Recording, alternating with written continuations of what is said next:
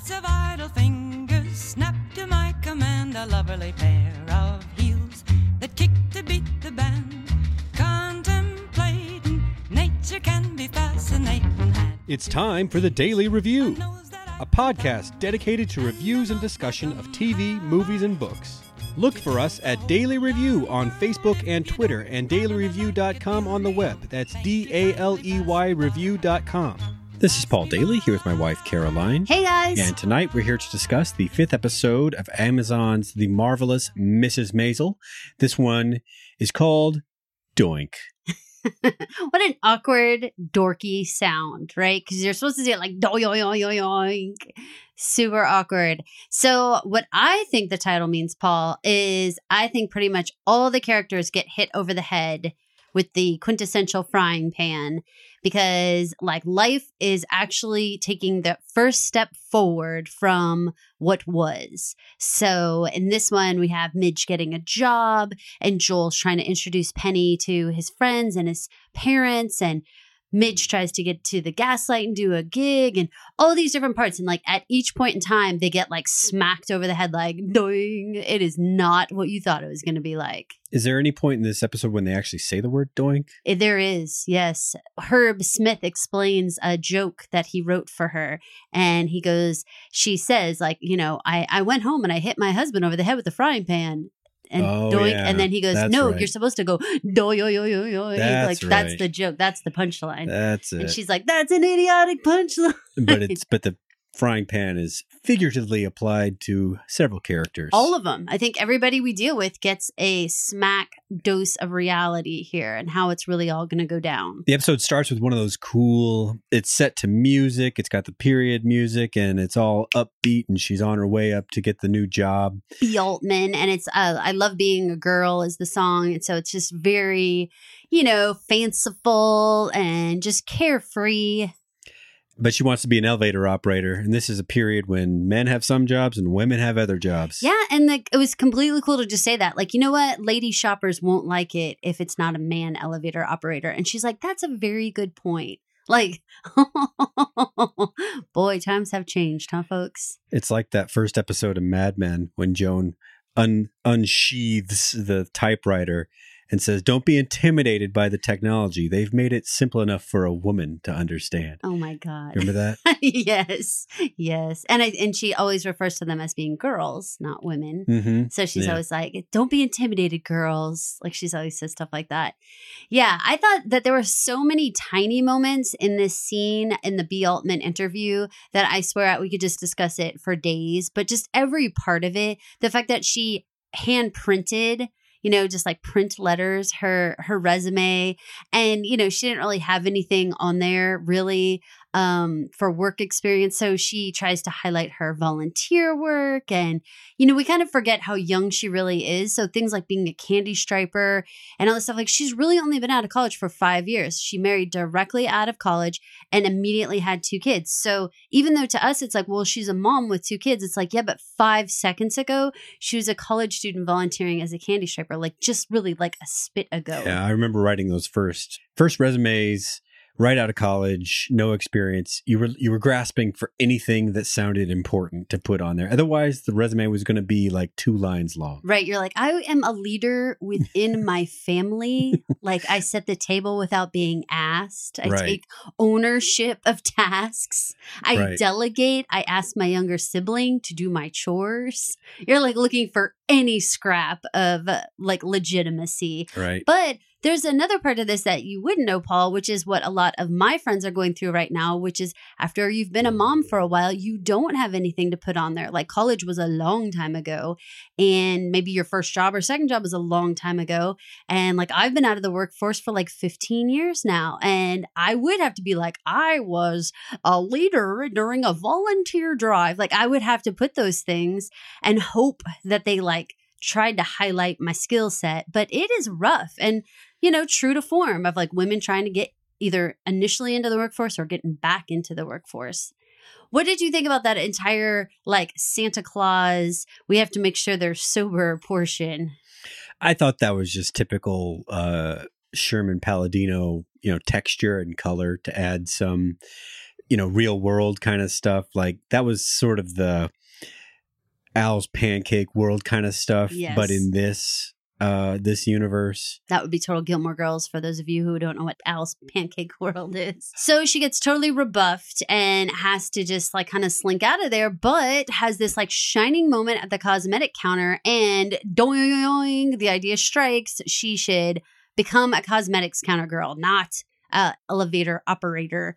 Now, So this is interesting. You would try everything you could to get a job rather than work at a counter someplace. I mean, I don't mean to offend anybody that works at a counter listening to this, but if you went to college, you might be like, I sure wish I did what I liked rather than this. Well, I think that she put it, she said, my whole life has been leading up to this moment, because it's basically like, she understood that the subjects that she studied in college, Russian literature, had nothing to do with real life.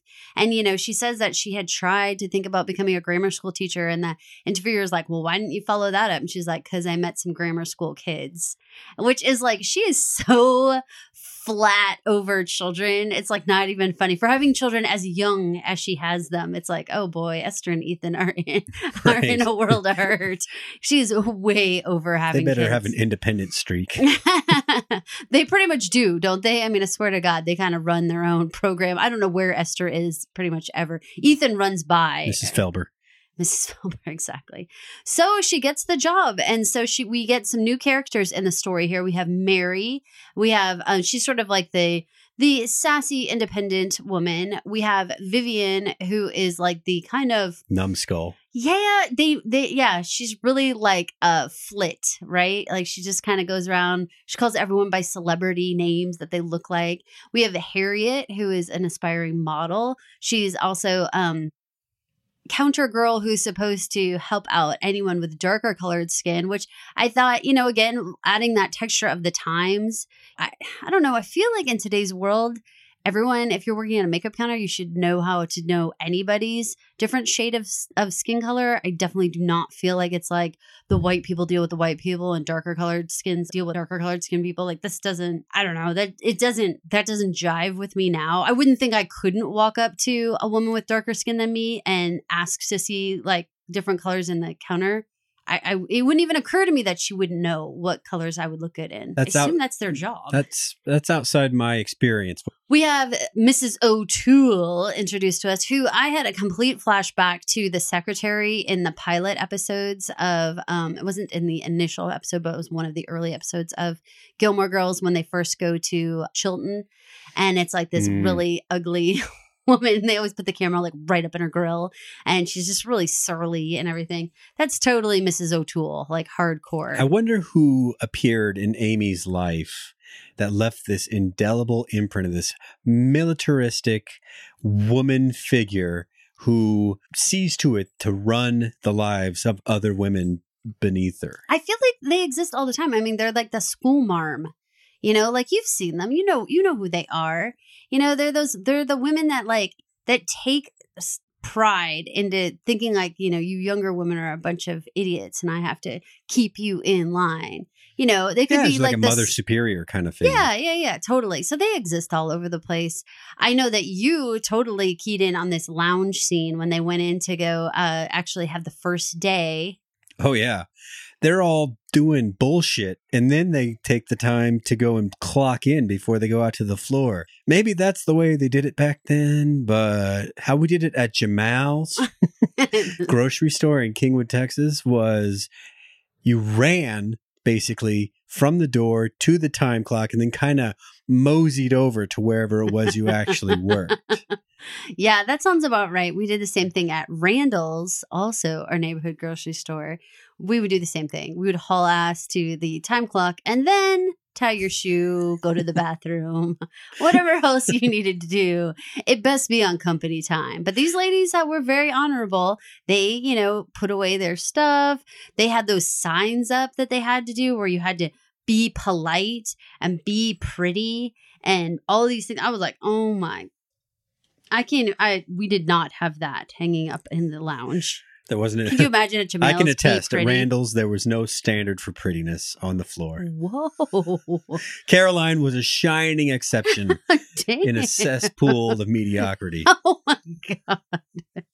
You were awful. Awful, awful. The actual job itself, she seems to take to like a duck to water, though, right? I mean, she has to kind of do some tough stuff like learn the floor, which you pointed out. Learning the store seems like something she'd already have that knowledge, because the reason she picked B. Altman was she liked the store because she goes there herself. It seems like it. It seems like as somebody who does any amount of shopping, you would know like where the ladies' departments were and where the, I just, that You may seems- get fuzzy on like the tools or the menswear versus you shop for your husband, Paul. finery No, or- stop. You shop for all the people in your family. You shop for gifts for people and stuff like.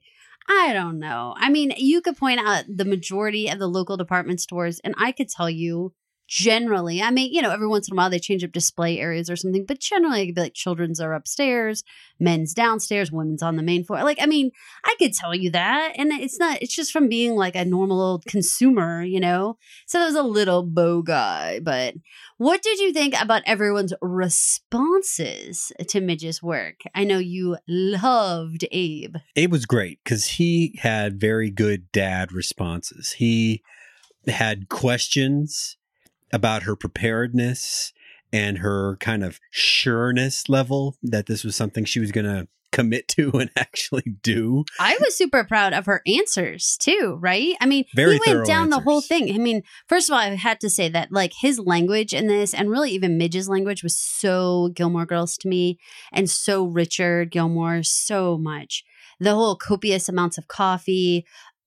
Definitely that line exactly has been uttered on Gilmore Girls. The whole part where she's like, I'm going to work. I need my own money, no strings attached. One of the Gilmore Girls episodes names is Those Are Strings, Pinocchio. Like, it's all about strings tie you with money and stuff. That's a defining theme of Lorelai's life up until the pilot episode, is existing without strings attached. Right? Exactly. Yes. So he goes through that whole thing. And some of the things that he says is so hilarious to me. He's like, if it rains, you still have to go. And she was like, I assume so. And it was like, and he was like, and you know how to get there? Like things like that. You're like, I mean, it's so like funny and comical. And then it's also so basic. It makes you wonder, like, again, she is a grown woman who's married with 2 children. Do you think she doesn't know how to get to the store? Do you think she doesn't know that she has to, people go to work if it's raining out? Like, I mean, how naive do they think she is, By the sounds of it, quite a bit. But the reaction from the mom, let me tell you my read. Okay. And you tell me what your read was or what. Okay, this is from Rose. Her reaction. Go ahead. I thought it was mostly tied up in the disappointment of having to accept that this is the way things were moving forward, that getting the job represented not really having any chance of going back with Joel. Like, that was like taking a firm step down a new path, and it wasn't the path that she wanted. That's what I got. Yes. And I think to just like underscore that, when Miriam is getting the tour and she says something to Mary and Vivian about, her, that she was married, and the girls are like, oh, sad. And she's like, no, my husband left me. I have, 2 kids and I'm working. They were like, the girl goes, modern and sad. and it's like, I think that like was supposed to tell us like what a working woman's and mother's position look like in the world. Like it's fine to be a working woman. Like, no one was looking down at Mary and Vivian and Harriet and all their jobs, Mrs. O'Toole. Everybody was being, a productive citizen. It wasn't anything negative. But the fact that she had kids at home and she was working was like, oh my God, like what happened? And I feel like that's how Rose is acting. Like, it's very like, this was not the plan. I mean, when you got married and you had kids, there was a path. You're supposed to raise the kids. Esther's like not even a year old, Right. And it's like, oh my God, like you're going back to work. So other people are going to raise your children. And here's the silly thing. Of course, they had Zelda and that's their housekeeper. My guess is they had nannies when Rose was, a younger mother. So it's kind of silly in that like it would have been acceptable if she was going to volunteer things, but the fact that she would need to work for money is like I mean, maybe it's a product of the period, but it's also an absurdly upper class point of view where you could have your kids move back in with you and it ain't no thing. You know, we're just feeding 5 or we were feeding 2 before, you know, like right. Most families would be like, when you going to work, you know? Yeah. When are you going to contribute to the household for Right. sure? I don't know. I mean, you're 100% right about Rose's portion about that this definitely puts a huge obstacle into being back with Joel. Because, you know, having any bit of independence and seeking that means you do no longer need to be dependent, you know? And so then she doesn't have to wait around. The way that she actually handles it, the way that she acts like she keeps forgetting that Miriam has a job, you know, like she's like, oh, I just came in, you know, and she's like, oh, from where? She's like, from work. She's like, where? What are you talking about? I can't think of an exact example, but I'm positive I've seen Emily Gilmore pull that Oh, move. yes. Like, you know, something like, oh, you're getting married or, you know, something like that. Like, oh, that's news to me. Or no, the scene where she can't remember what Lorelai's drink is at Friday night dinner. Yes. And she's like, it's a sidecar. Right. Yes. And she's like, no, I've never had a sidecar. Like, yes, it's exactly that kind of stuff. When she's like, well, I can't keep up with all your comings and goings. And it's like, oh my God. Even so I felt happy that Midge tried to see that her mom was having such a hard time. She had answered all the questions with Abe like satisfactorily. So I felt like, you know, he was like, it wasn't happy with it, but he felt like, okay, well, you seem to be proceeding responsibly in this. At least you have the majority of your bases covered. Now, when it comes to Rose, Midge actually offers like a peace offering. Like she brings her that brand new lipstick. And she's like, no one else in New York hasn't. She's like, oh, great, I'm a guinea pig. This is totally quintessential Emily, where you try to give her something and she's like, no, I just thought it was a beautiful color and you would like it. And then Rose is like, what? You don't like what colors I wear? And you're like, oh, like the conversation is so difficult. And like she opens it up and she smells it. She goes, this smells funny. Thank you. And it's like, Rose, you know, you're such a beast, you know. But, you know, as Miriam sort of just absorbs that, though, she doesn't fight back. She just is sort of like, okay. When she throws herself back on the couch and she has all those slips underneath her dress, like, were you petticoats? Yes, were you just like in awe that women dressed like that?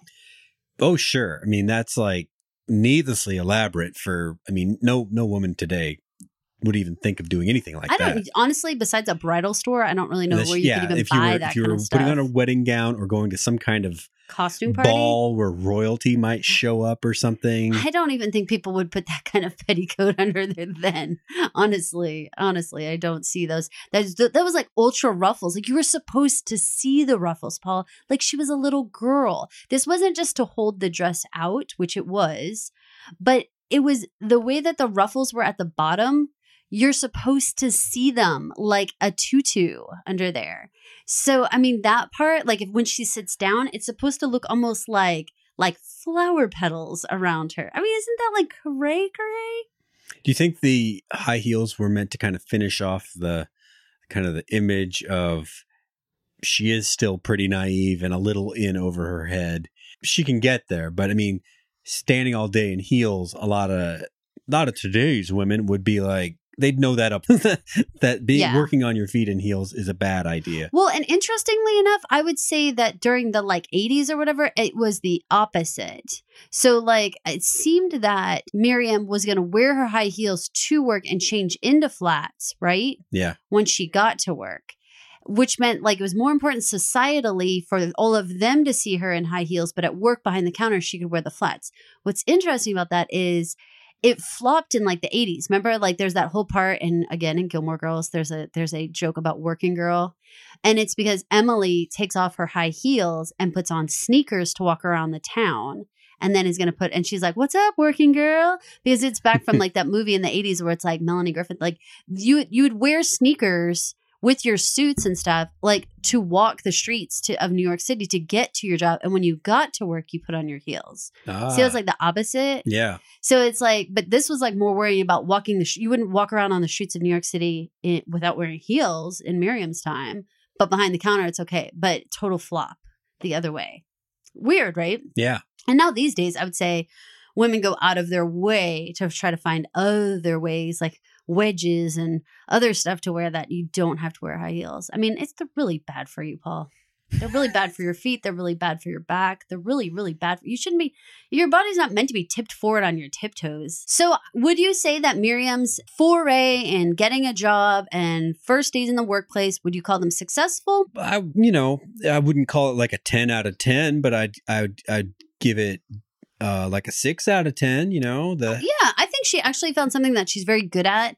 And, she's clearly like done her own personal homework on the matters and stuff. So when she's doing like those makeup tutorials and stuff, like it seems very much like it makes her happy. Like she's actually helping other people and, doing a lot of things. I know makeup counters might seem silly, but they really go out of their way to try to show that, like, it's not just about makeup. Like this has a lot to do with women's self-esteem, a lot to do with what they were feeling like this face again that they're supposed to put forward all the time. So these makeup counter women are like their lifeline when you think about it. Because if it's so important that you have makeup on when you wake up in the morning for your husband to see you, how important is makeup? Like really important, These women are not just like oh yeah, whatever. I guess it's like, every woman has to go see these people and they have to be right or they'll be so embarrassed. It was a good match. I mean, do you recall that before she got the job and she was helping Mary Yes. make a sale, she pointed out this color. She knew it by name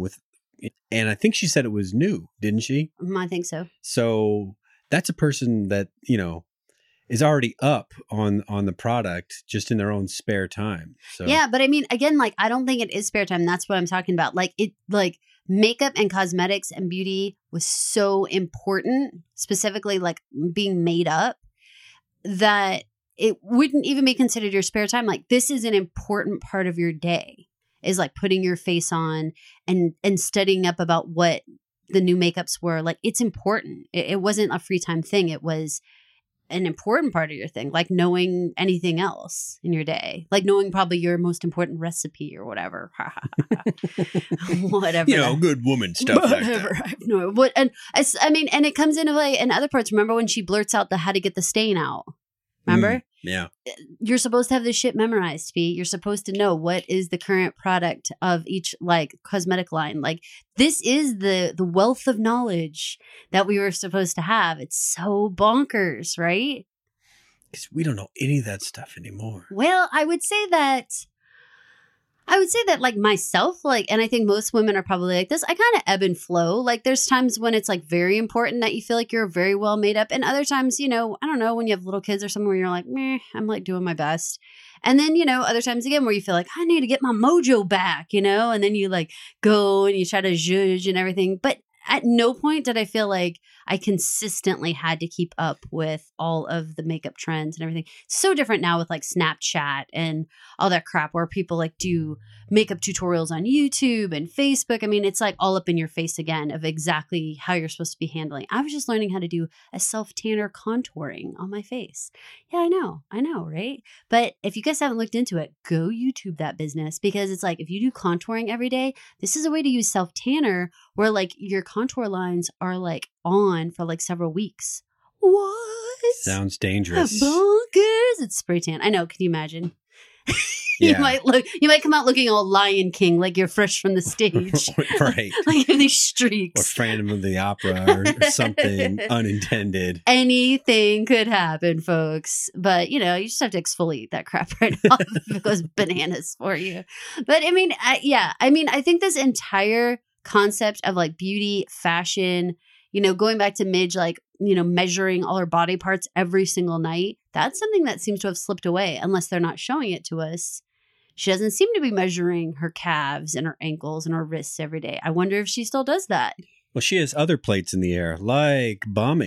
Do you think Midge can come up with a, what do they call it, tight 10? I think that she could. I think that this is very akin to what you were saying about wearing heels versus flats. I don't think she realized how much hard work and how exhausting, how physically and mentally exhausting a real job really is. And that comedy is really no different in terms of like, you got to grow a thick skin. You've got to put in the hard work. And this whole part with the gaslight and all this entire chunk of this episode, you know, she's more worried about silly stuff like, I'm going to use a nom de plume. And then they're like, well, what is your fake name? She's like, I don't know. Fanny Jones. And they're Fanny like, Midge. he goes, yeah, introducing Fanny Midge. What? So dumb. But that's the thing. It's like she sort of thought about it like in a frou-frou way, like I'm gonna have a nom de plume. But she didn't bother to think, well, what is your name gonna actually be then? You know? It's sort of like the idea of being a comedian, but she hasn't done the work to be a comedian. This whole first set after work, it reminded me heavily of when we were young and different friends were getting their first jobs. They would retell things that had happened at work in social situations. And it was like a 100% ratio.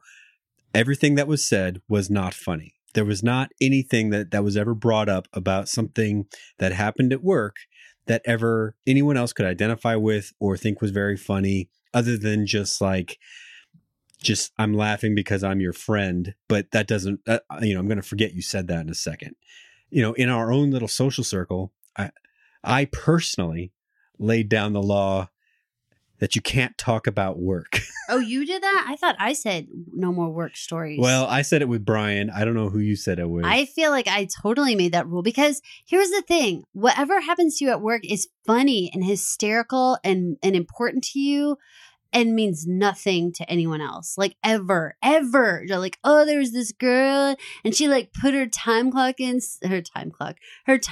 like sideways. Like, I mean, and everyone else is like, get on with it. Like at the time, things are so hysterical at work. I don't know if it's because you're like freaking punchy or I don't know what is. It's situational. It's like you're like in an island unto yourself. Everything is so context related that it's like, who cares if you didn't know the SKU number for the prime rib? You know, every situation can have its own rules for comedy. I mean, when we were going to the NICU, not the happiest place in the world, we could still find little shit to laugh at that we did. Outside of that setting, you'd be like, why are you laughing right. at things related to premature babies? There can't be anything funny with that. Right. You know? And so, but it's still like save your sanity, I swear. And that's I mean, I've tried to live by this. Don't bring home work stories my whole time being an adult partner to Caroline. And when I do bring home stories, it's either because it's weighing on me in such a way that it's affecting my mood and stuff like that. So that means it's bad shit.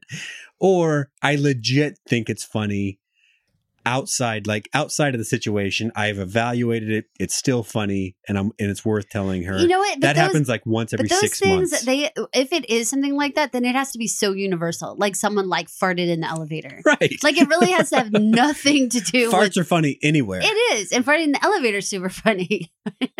But the idea of like, again, like it was like the copier machine toner. Like I don't care. You've lost me at toner. Like I'm out, and I don't want to hear your shit.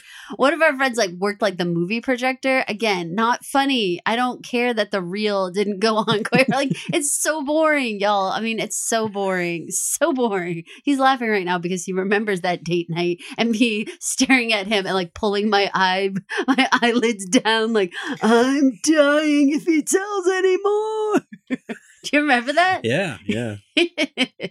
It's so funny. So obviously, you know, I feel like it's probably like us talking about TV shows when someone else hasn't watched that TV show. It probably is. Stop talking about it. You're killing me. I don't care what Miriam did this week. If those other people would not be so pointless and boring in their lives, they might be able to keep up with us, though. Oh, God, that's too much. Okay, so how does Midge deal with the fact that she gets on stage, totally tries to do this work humor that is just awful? Nobody can relate to her at all. She decides to get a comedy writer. A bit part for a famous actor named Wally Shawn, who you might remember from The Princess Bride, or you might remember as the voice of the dinosaur toy in the Toy Story movies. This guy's got a very characteristic look and sound and everything. He does in person seem like he could be funny and not just a hack who's going to reuse the same jokes he's been selling for like 30 years with Midge. Did you think that he would help the act? I didn't really know what to think about it. I mean, he's such kind of like a goofy character in like that really, what is the right, like dorky kind of humor kind of way that it didn't. I'm so unfamiliar with the concept of just hiring a comedy writer out of the newspaper like that. Like the idea of it was such a strange idea. Do you think she was looking for one? Yeah. Or do you think she was looking for something else and found one? I think that she was looking for one because, I mean, she was kind of like, she wasn't like, oh my God, just what I need. She was like, there he is. Like, that's one. You just list that kind of thing under like personal services or something? It was just in the classifieds. Like, I mean, she had the classifieds and she was reading through and then it was like, comedy writer, bing, she circled it. I mean, she had no reason. She had already got the B. Altman job. She wasn't looking for something else. So I don't know. I mean, that, like I said, because it was such a strange service, I was like, that's a thing that I was like, okay, I don't know if he's going to add to this or how it's going to play out. How it played out was not exactly shocking, however, because she spent very little time with him. And he had his system that was all built around jokes he'd already sold. So he just needed to write them down again, or maybe even just get a preset set of note cards off the shelf that he written up years ago and then give them to her. Not even bother with her jokes. She doesn't learn them. And she doesn't even look at them. Has no feel. No, Paul. They might be funny, but you have to tell them in the right way. No, see, I know you're not really remembering the jokes individually right now. Like she was like, I'm my parents' favorite child, and that's not only because I'm an only child. And she's like, except I have a brother. And then she's like, oh, I have 3 kids, and one came home from middle school. And she's like, wait, I have 2 kids, and like I'm only 26. Like I'd have to have been 13 when I had. Like she like talks it all out, and it's like, so it's like it's not even like maybe they could have been funny, but it's like because she only does like humor that she considers like very personal, then it's like she's sort of like you can't even deliver these cards that are like so like they're just so off from her real life, you know. They're bits, you know. Just I can't even. I'd be so embarrassed. So, you know, she just has it out with Susie, and Susie is so completely pissed at her for, you know, going around behind her back. You know, do you think Susie was in the wrong in that she just basically expected Midge to just continue to go up there and bomb and really offering nothing other than sometimes comedians bomb and you just have to get used to it? Susie could have been a little more prepared in her role as mentor and kind of accepting the idea that this is a raw talent that is going to need a steady hand. But instead she did what you said, which was just sort of the tough love. You're going to bomb several times. You're going to keep bombing. And all those things are very true. I mean, even the best comedians these days would recount days of bombing in order to shape their act. But I think it's the part that Susie has that, you know, that cold exterior where she's so unable to even acknowledge how painful it would be to stand up on stage and have, you know, 50 people staring at you, not laughing, just acting like you look like, you know, like you have 20 heads. And she doesn't like acknowledge that for what that is at all. She's like, yeah, so you bombed. I think part of mentoring is, you know, you don't have to be friends with the person, but there is some amount of personal back and forth, you know, that just makes a good mentor click better with the mentee. And Susie has set out, you know, verbally that she doesn't want to be friends. In fact, she wants to keep things very, you know, professional. And so maybe that's preventing her from clicking in to reading what it is that Midge needs out of the relationship. Well, and I think that Midge's life is so foreign to her that the idea of her talking about getting a divorce or talking about her kids or talking about her, her upper class lifestyle in some sort of complaining or, upset kind of way just doesn't ring for Susie. Like, she doesn't have anything to relate to. She can't say like, oh, that happened to me last week and here's how I dealt with it, Yeah. Like, there's just nothing she has to go there. And so, I mean, part of it is just them finding some common ground. It's like, you don't have to understand what a divorce feels like, but you can understand loss and disappointment. And you can, you don't have to understand, my parents and my children, but you can understand family problems, I mean, like, everybody has had those. They didn't say it, but I wonder if she was at all just pissed at her for A, coming in unprepared, but B, the material, besides not being funny, expressed a complete lack of understanding for the audience and the people that she would possibly be talking to. She came in and said, I got my first job today. She's plainly a grown-ass woman. And these are people that are coming to this speakeasy at night, right? So maybe they're like her, or maybe they've worked every day since they were 16. Yeah. And I think that is exactly what was going on. Like, I mean, at the one part, she's like, she kept harping on the fact that Harriet, they use the word Negro, that Harriet is a Negro. And so she deals with the Negro customers. And there is a Black man in the audience. And after she says it 3 or 4 times, he's like, we get it. She deals with the Negro customers because Harriet is a Negro. We got it. Because it was like there was no punchline. It was like she was just kind of saying this observational stuff. And like, you're right. Like, these people are like, so what? Like, what are you even, you're not even making a comment. Like, Right. We got it. We know what Harriet's job is. Like, what are you even saying? So you're right. Like, it was that out of touch nature with the crowd that was just like, what in the hell? Well, and it's just sort of that attitude that she had about it, where it was like so out of touch that she was like, aren't these everyday things sweet and adorable? I mean, can't you imagine? I mean, it's just so great. And these are like, this is just the boring shit we all have, Yeah. And like, you're not even bringing any new slant. It's just that you are dealing with it for the first time. Yeah. But that's like very personal and not relatable for the rest of us, So it culminates in Midge just saying, forget it. Like, I can't handle this. At least I can't do it like this. Not with you, Susie, not without support, not just going up there cold, not, you just shoving me up there on stage without any support or anything. I'm actually quite surprised that Susie didn't want to have some meetings or something before. I mean, I know that Miriam is very busy, I'm sure, with the kids and a job and coming down there is difficult, but you'd think that there might be like an hour or 2 or something. I mean, I know they kind of get there over time where there's a little bit more collaboration, but it just sort of feels like I don't really, or I assume they'll get there over time. I don't really get how Susie expected Midge to form an act. Exactly. Like all by herself. Right. Because, yeah, that's a good point, because she's not telling her how to do it. And Midge is clearly like completely new to the world in many ways. Right. So I'm not sure. It's very just like Susie is not doing her part as a manager. I mean, there's a lot of portions to it beyond the personable portions of it, of like, just like, what does this job actually entail? What is being a comedian? Forget about being a woman comedian, but what does it mean? What do you do? How do you write things? How do you practice things? What's funny? What's not funny?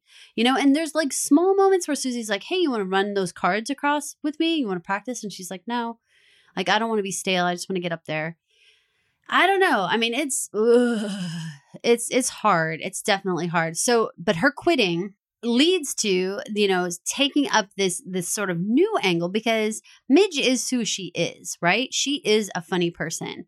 And so when Mary invites her to that party and she sort of gets a little taste of that spotlight where like, you don't really have to be funny all the time, but you can be funny and you can kind of hold court if you want to. Yeah.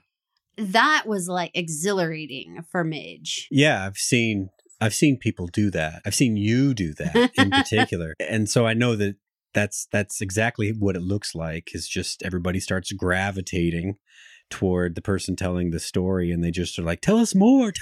I mean, they don't say that exactly, but that's what they, Have you done it yourself? Like you've been that guy. I've seen you do it. Mm-hmm. You have. You're like Mr. Drywit though. Like you won't hold court all night, but you will wait, like lie there in the weeds, and someone will say something, and then you'll totally pop up with some hilarious ass comment that everyone like dies over. And like for like the next 3 weeks is like, remember what Paul said? And I could have been yakking for 3 hours, but it was like your one sly comment was like what they want to talk about. I'm that home run hitter that stays on the bench until like the 7th or 8th, and then comes in and pow, and then he's like, I'm done. Yeah, that's true. But those pals don't come every game. Nope. So some parties you may not say one fucking word. That's and I'm right. like, God damn, you didn't say anything. You don't need that guy every time. You didn't say a word, Daly. He'd be, because that guy would be like your third string left fielder at best most of the rest of the time. Well, so then what does it look like from your point of view? Like, I know what it looks like from mine to you. What does it look like from you to me? You to me? Oh, you meaning me to you? Oh, it just looks like you're having a good time. You're in your element, and you're doing something that you do very well, which is, taking the true facts of our life and embellishing them beyond the point of, what actually happened. But, you protect the innocent that way, right? We call it ham boning, Paul. Ham boning, yes. Ham boning it a little. I got ham bone. Yeah. So we just get a glimpse into this party scene. And, we also in that glimpse do get an opportunity to see how the other side of like a woman who did not get married right out of college, but instead went to work. And we get a chance to see what those apartments look like and what that scene looks like. And it is very different. It reminded me again of Mad Men, of seeing the Drapers and then seeing parties, and stuff at other people's homes and getting that chance to be like, whoa. Like when they go to parties with the lower ranking writers and creatives and things. And it's like a completely just all stuffed in on top of each other. And it's like they didn't even have enough cups and stuff. And it's like, oh my God, it's like crazy. So, all right. So that's basically where we left Midge. Again, I feel like there's a lot of highs and lows for her in this. I mean, really great that she got a job, really great that she feels like good at it. And like, this is something that she could really be successful at. But at the same time, again, there was a lot of moments where I felt like she just didn't quite know how to do it yet. She didn't bring a lock for her locker. She didn't know you can't stand on your feet all day. She didn't really know exactly how it was all going to work with the kids. And her parents certainly aren't 100% on board, which is really hard. And then the whole gaslight experience, like, again, she thought she knew how to handle it. And even she thought she could fix it herself. And it's just sort of that. It's all very hero's journey. It's a struggle. There's a stage where you have to fall on your face after you've been called to action. The call to action here was you're getting divorced. Yeah. And now you kind of feel like, okay, well, I can do that for a little bit. And then bam, reality sets in and you are not good enough. Let's talk about somebody else who has fallen flat on his face. Joel Maisel. Joel. We meet up with Joel, like hanging out in a bar with Archie, and he's like singing these like weird, I don't even know what womanizer songs is all I can figure. Every person in their life, most normal people anyway, have little fictions that they tell themselves to get along so that they can accept their life. Sure. Joel seems to be living in an out of balance state in the fiction versus reality. Like fiction, he has a woman that he wants, not really. Fiction, he has friends. No, his friends kind of are distancing themselves from him. He really just has one guy, Archie. Right. And but does not even he's have him. He's only on loan. Yeah. When on loan. Imogene doesn't know any better, basically. Yes, I agree with that. And so, Joel, he asked for this. He basically asked for this. But and even he thought it was cool that Penny knew to call him at a bar and knew where to reach him. Like, he was like, I love that you knew to call me here. Like, that is a very naive way to think about that. That you love it, that they knew to call the bar.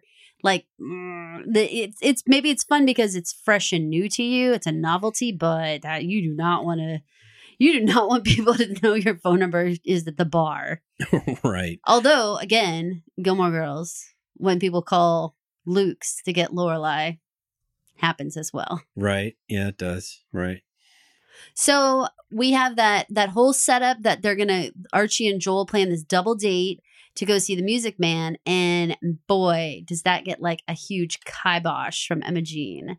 when Archie has to call and be like, oh, our babysitter can't make it, you know, whatever. And in the background, Imogene's like crossing her arms and just like pacing behind him like, mm-mm-mm. It's not unusual, you know, after married breakups where couples go one way or the other as a couple, you know, and even though Archie may work with him, the couple is landing on Midge's side. For sure. And, you know, and that can go both ways. I think that Archie is going to be a pal to him at work, but the reality is like, there ain't no double dating. No. You know, like that's not happening. You're not going to force Imogen to hang out with Penny. That's the key to that. Is this the point where he admits that Imogen said no for real reasons, or was he still trying to cover He like just some says bullshit? like she's sick, Yeah, you know, okay. that kind of stuff. Like, All right, so it comes up later then. yeah, just sort of like, but I would say that checks the big giant friends box. Like the friends say no, Penny. Like no, we're not doing it. Then Joel has the audacity to think that this would be a good time to introduce Penny to his parents. This seems shockingly early in such a very unusual situation. He is still most definitely married. What in Right. what universe is it cool to be a married man with 2 children to be, and this is like a matter of like at best, maybe we're talking weeks, maybe we could give it a couple of months, right?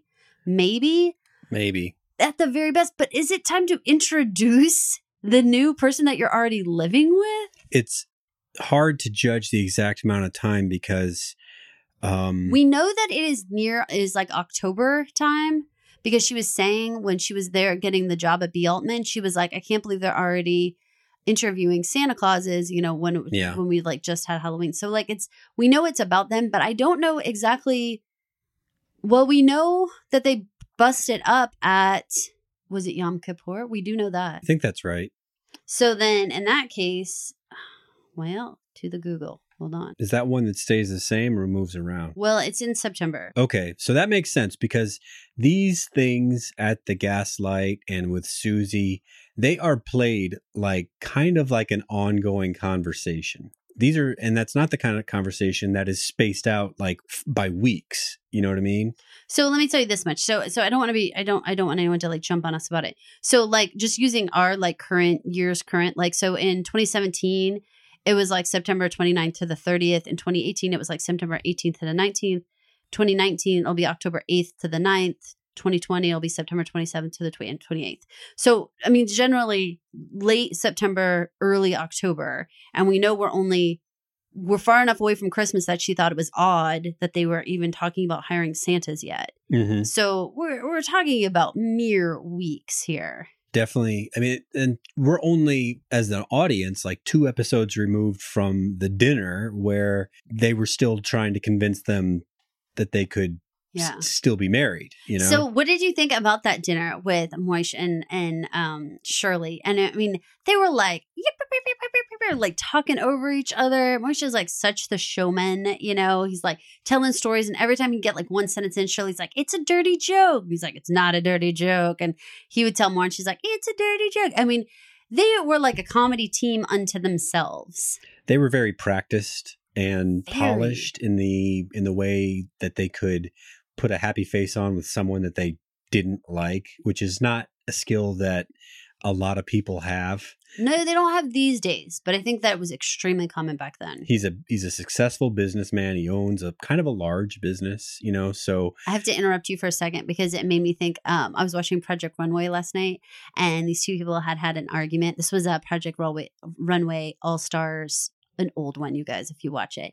And so it was actually, they were sitting there talking, and there had been a disagreement. The 2 guys who were disagreeing was eating with a third guy, and the third guy goes, this reminds me of dinners with my family. And the guy goes, oh, why? Because you have spaghetti? And he goes, no, because this is awkward. So funny because, I mean, the one guy was like so out of it, like, oh, why? Because you're having spaghetti? He was like, no. Like, I mean, it's so funny because it's reality TV. So that man like did that timing, like, and it was funny. But it was totally like that. Like, I mean, that's how it is now, where you just go awkward. Like, people would just say it out loud. But back then, you just go. You're not going to let on that anything's going on. Until they do. when Penny leaves. Instantly, Morse is like, no. And he's pissed. He's like, you don't bring her to your parents. I had Yankees tickets. Like, he was super pissed that he like Justifiably called this meeting basically. And, you know, I mean, he was so mad. So he gets a hard no from Moish. Then Shirley comes back to the bathroom and she's like, no. No. And she goes, and I'm gonna eat her dessert. And she just like reaches over and starts eating it. So when Penny comes up, she's like, oh, I just couldn't help it. I just ate your dessert.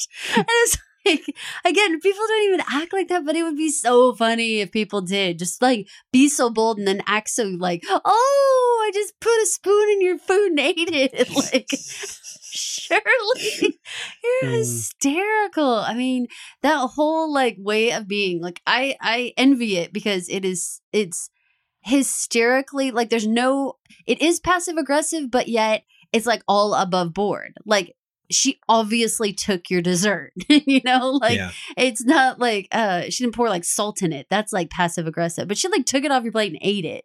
You know, it's like in your face, you know, love it. So the meet the parents situation, both said no. So Joel got like doinked over the head, like bam, bam, hard.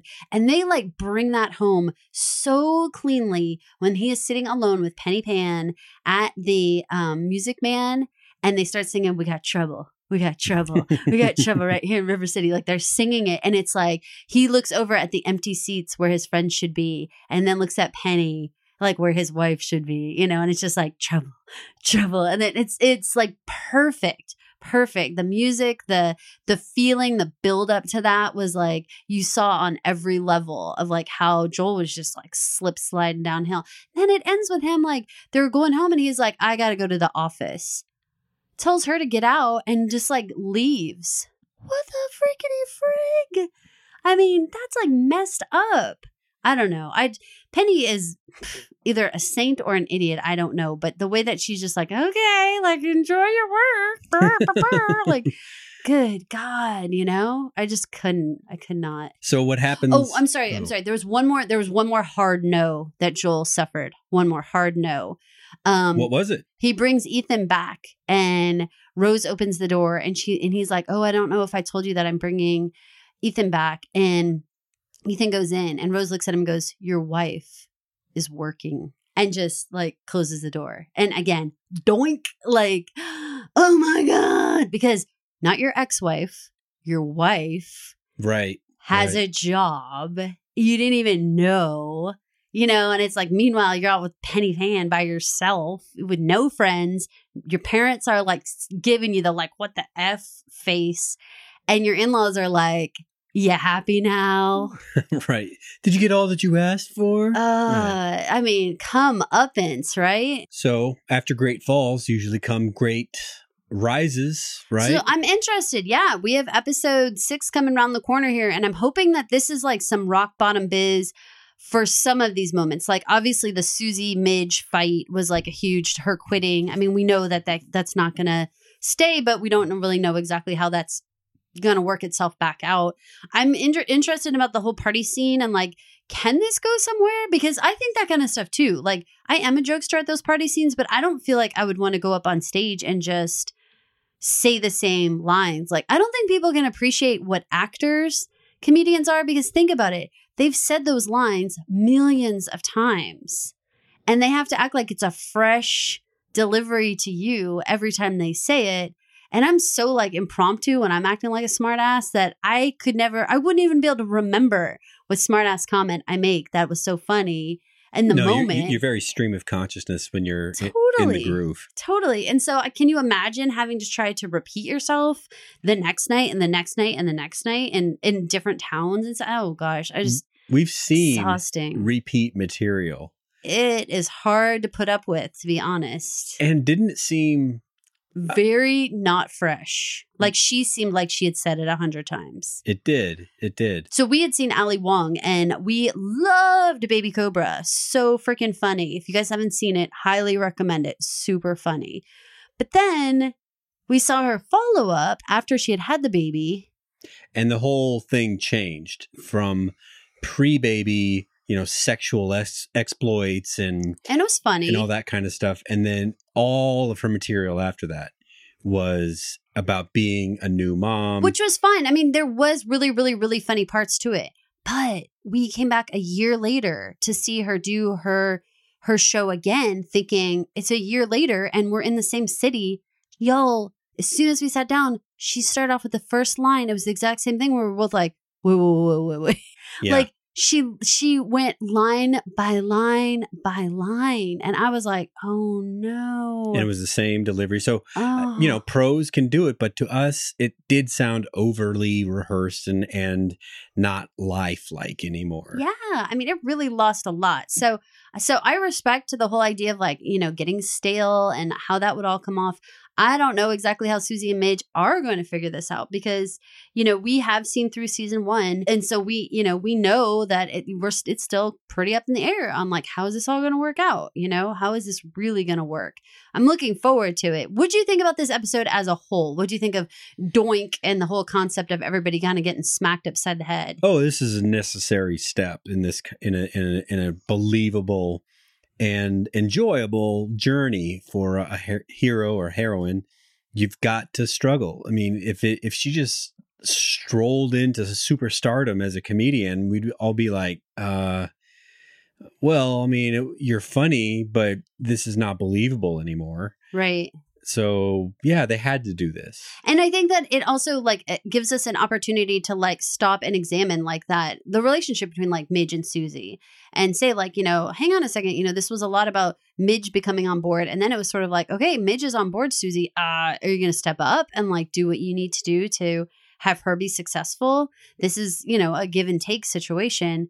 And again, just watching Abe and Rose try to get on board with this fast moving train that is Miriam is really exciting to watch. I think it's fun. It's entertaining. And I've seen this particular episode at least, I would say 4 or 5 times, and it's funny every time. So I highly recommend it, you guys. If you guys had favorite parts, we'd love to hear from you. Check us out on SoManyShows.com or on Facebook, on Daily Review, on Twitter.